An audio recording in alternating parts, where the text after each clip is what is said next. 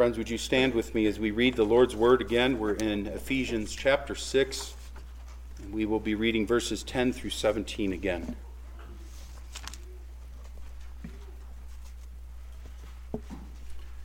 Again, let us listen to the Lord's Word. Finally, be strong in the Lord and in the strength of his might. Put on the full armor of God so that you will be able to stand firm against the schemes of the devil. For our struggle is not against flesh and blood, but against the rulers, against the powers, against the world forces of this darkness, against the spiritual forces of wickedness in the heavenly places. Therefore take up the full armor of God so that you will be able to resist in the evil day, and having done everything, to stand firm. Stand firm, therefore, having girded your loins with truth, and having put on the breastplate of righteousness, and having shod your feet with the preparation of the gospel of peace. In addition to all, taking up the shield of faith, with which you will be able to extinguish all the flaming arrows of the evil one, and take the helmet of salvation and the sword of the Spirit, which is the word of God. Amen. Would you please be seated, friends?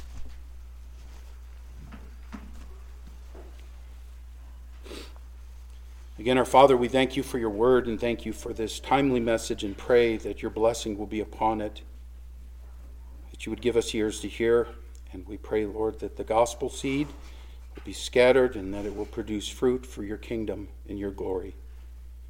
We come to you, Father, as those who are weak, both this servant and these your people, and we ask for your mercies to be upon us today.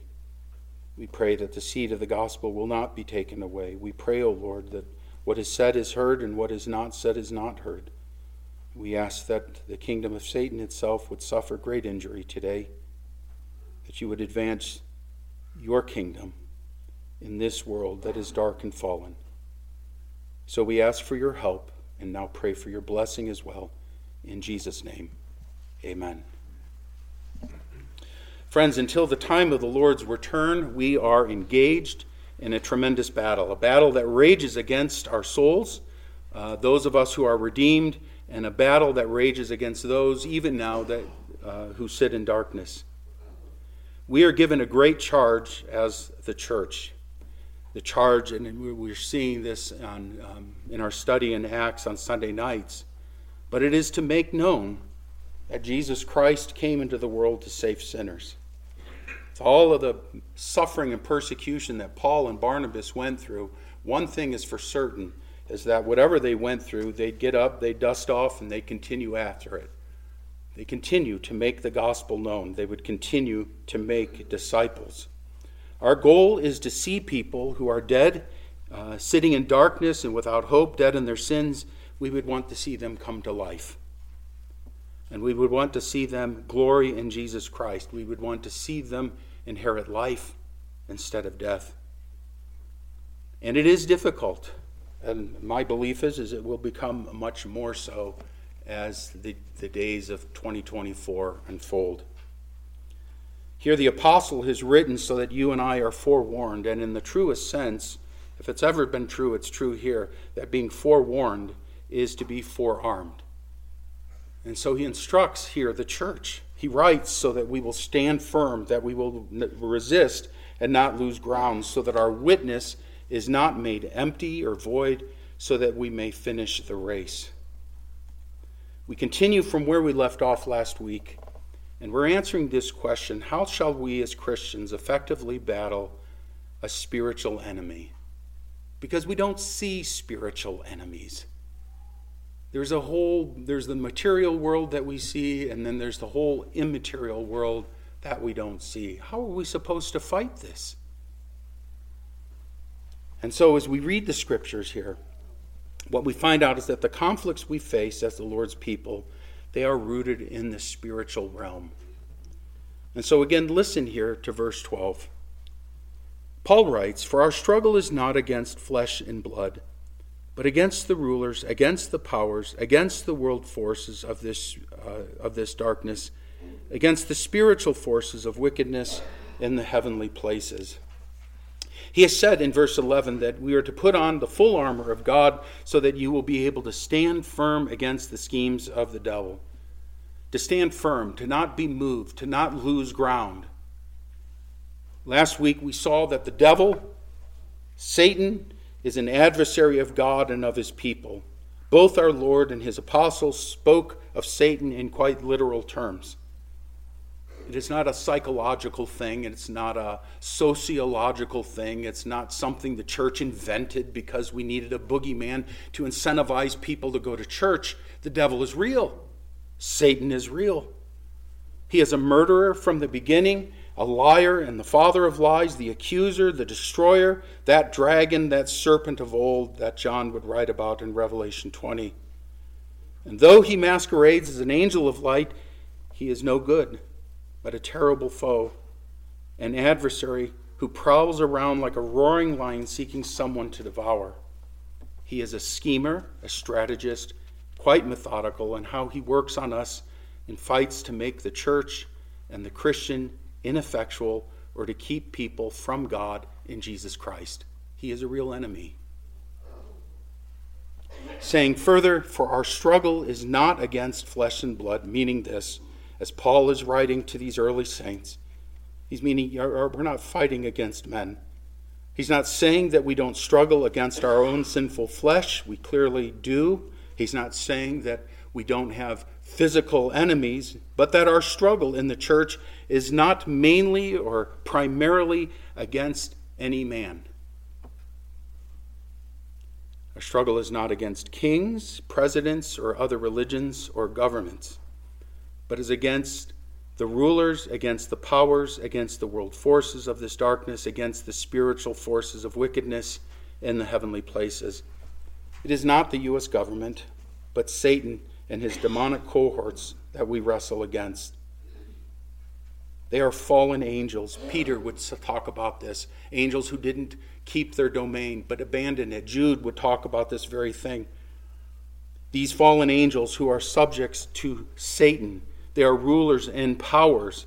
These terms, said Charles Hodge, have probably reference to the relation of the spirits amongst themselves. If you were to read in Daniel chapter 10, verse 13, we are introduced to the prince of the kingdom of Persia, a demon who is fighting. Daniel has been praying, an answer was given, but given 21 days earlier. And this angel was to bring this message to Daniel, and yet he was kept from it until Michael the archangel came and helped fight the prince of the kingdom of Persia. Rulers and powers, Satan being the most prominent or preeminent of them. So it is not just the devil. A question came to me this past week. How is the devil? If he's not omnipresent, how can he be everywhere? He doesn't need to be everywhere, friends. Think of the army that he leads, the fallen army of angels, of fallen angels, of demons.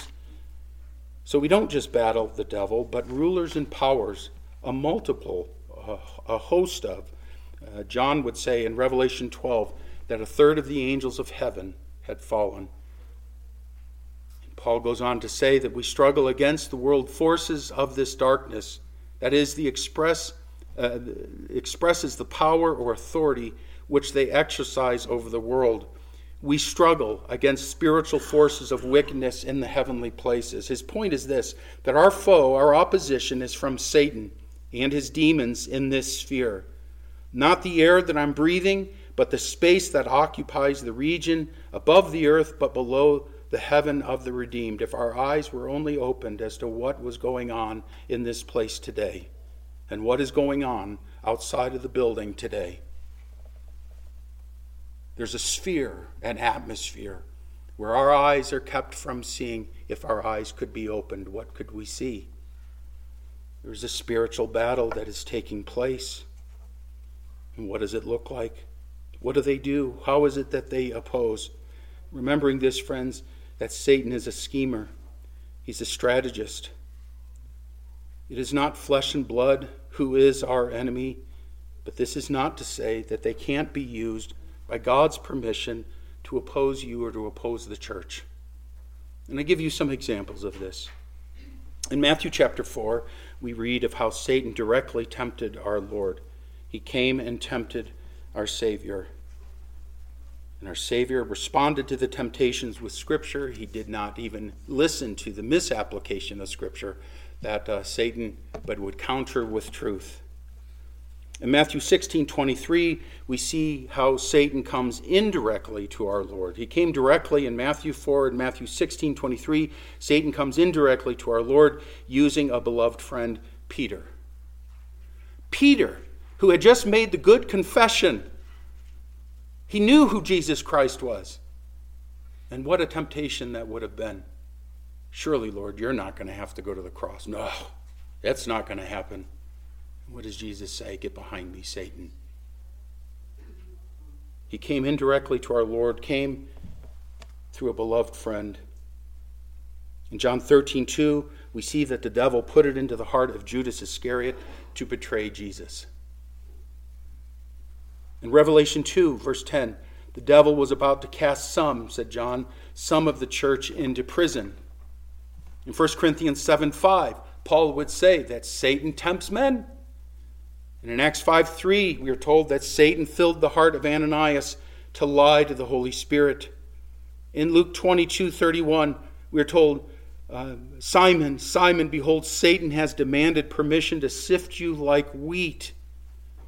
And in Job chapters 1 and 2, we read how Satan, though bound and limited by God, yet was allowed to inflict physical suffering to Job, as far as taking away children, taking away livestock, taking away buildings. And then finally, he had to stop short of taking Job's life, but inflicted him with boils until he was so miserable he scraped him off with a broken potsherd. And then in Matthew 8, we read how the demons, and all throughout the Gospels, in fact, we read how the demons tormented people. Up to 6,000 inhabited a man named Legion. And you remember they had to ask permission, and they left and fled and went into a herd of swine and destroyed the entire herd.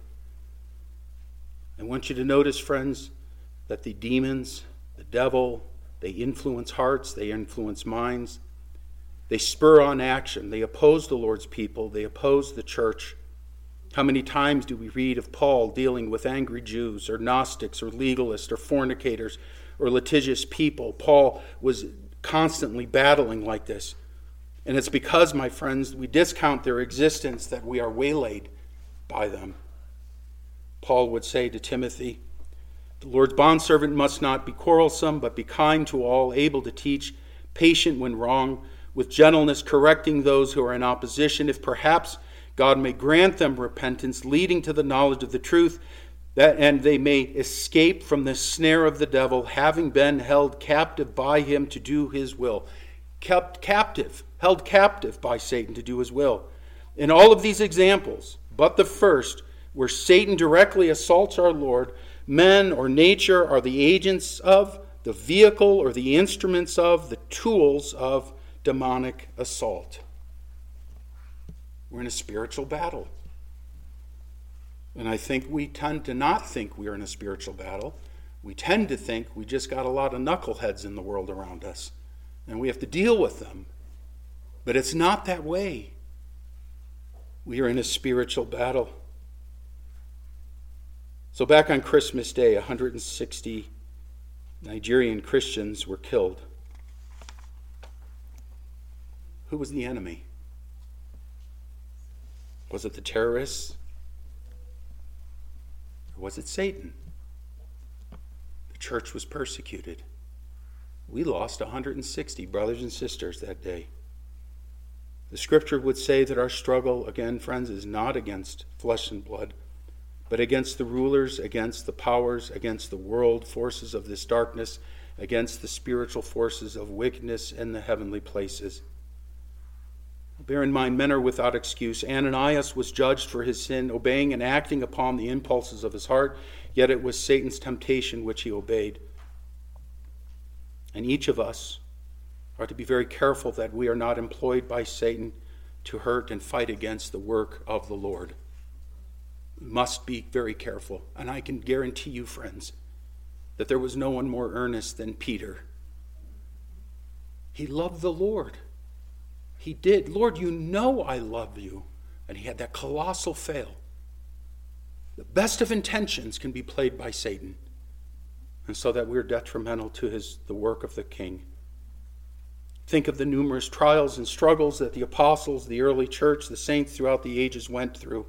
Our brothers and sisters today are going through. All of it spiritual salt. We are engaged in a spiritual battle. We have a spiritual enemy who will and is assailing us. The ground is hard. People are trapped in darkness, deceived by false systems of thought, in love with false gods. Falsely are people secure. They worship themselves. They worship the earth. They worship the creation, and all of these things, all of these systems that Satan has foisted upon the earth, and the church itself is buying into these very things, playing into the hands of Satan. And what is happening is that the gospel and the work of the church is being strangulated.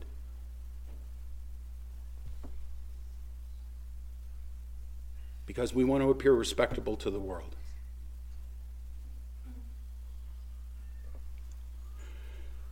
We are met as the Lord's people with opposition from within the church and from without the church. Discouraging words, divisive actions, self-centered attitudes, legislation against churches, speech less and less friendly, amenable to the church. We find the growing tension against the church in our own culture. This election will be important, friends. How long until they accuse the pulpit of hate crimes here? It's already happening in other nations. So as a church, friends, we must be very careful and we must be shrewd, not to fall prey to what the devil is doing. Paul would say this regarding the man who was caught in immorality in 2 Corinthians 2, 8 through 10.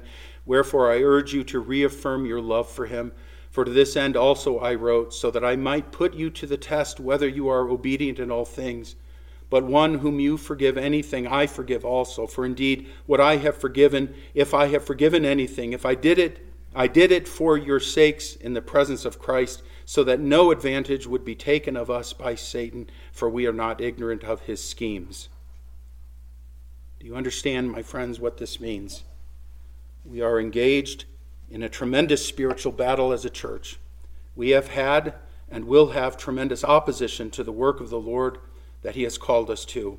It will come in the form of people we know, friendly faces. It will come in unsuspected ways. It will hit us in areas we fear. Satan knows what buttons to push. He knows how to trip our triggers. And we will get hit with questions such as, hath God really said? Or with doubts, did we do or are we doing the right thing? With temptations, with resentments and bitternesses and self-serving attitudes, with opposition from Christian churches, denominations, and distractions abounding.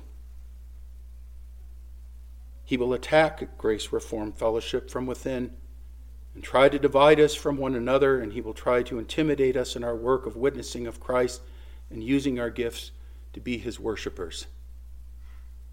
That's what we're up against. That's what we're fighting. It's a spiritual battle. That's what's going on. We don't want to be ignorant of what he is about, nor ill-equipped for the battle.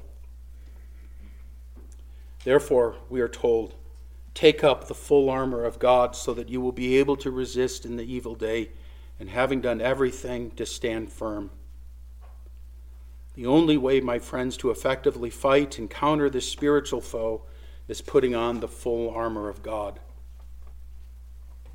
Friends, there is only one way to effectively engage the battle, and it is not with the weapons of men, with attitudes of bravado, and not with this or that gimmick, but the whole armor of God. Again, if you will listen to this list that he gives, he speaks in verse 14 of having girded your loins with truth, and having put on the breastplate of righteousness, and having shod your feet with the preparation of the gospel of peace, in addition to all, taking up the shield of faith, with which you will be able to extinguish all the flaming arrows of the evil one, and take the helmet of salvation and the sword of the Spirit, which is the word of God. With all prayer and petition, pray at all times in the Spirit, and with this in view, be on the alert with all perseverance and petition for all the saints, and pray on my behalf, that utterance may be given to me in the opening of my mouth, to make known with boldness the mystery of the gospel, for which I am an ambassador in chains,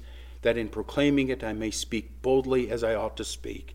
Again, listen to how we fight temptations and the attacks of the evil one, with truth, with righteousness, with the gospel of peace, with faith, with salvation, by word and by prayer. It's very straightforward what Paul is saying here, and how we are supposed to look and think and react to the attacks of the devil upon the church.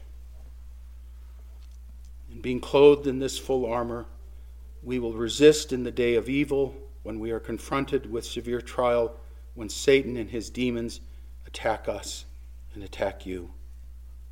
Doing so, we will not only stand firm, but will advance the cause of our Lord in this region.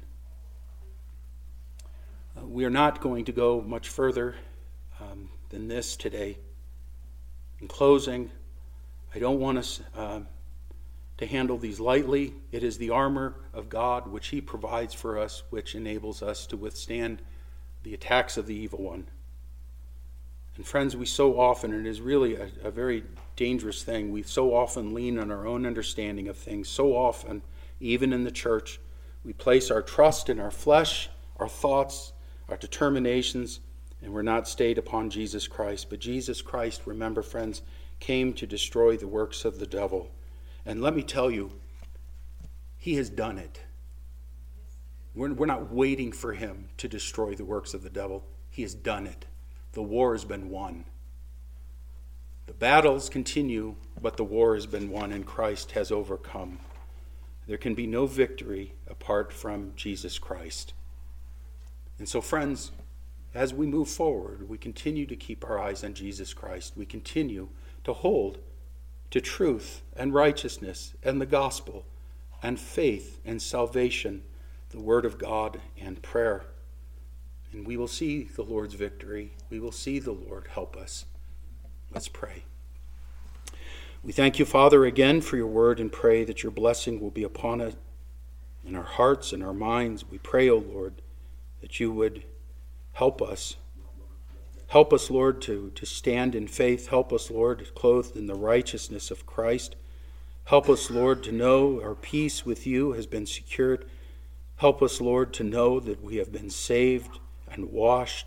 Help us, O Lord, to stand on the truth of your word. If your people had listened to your word, they wouldn't have had to wander for 40 years in the wilderness if they had just believed what you had said.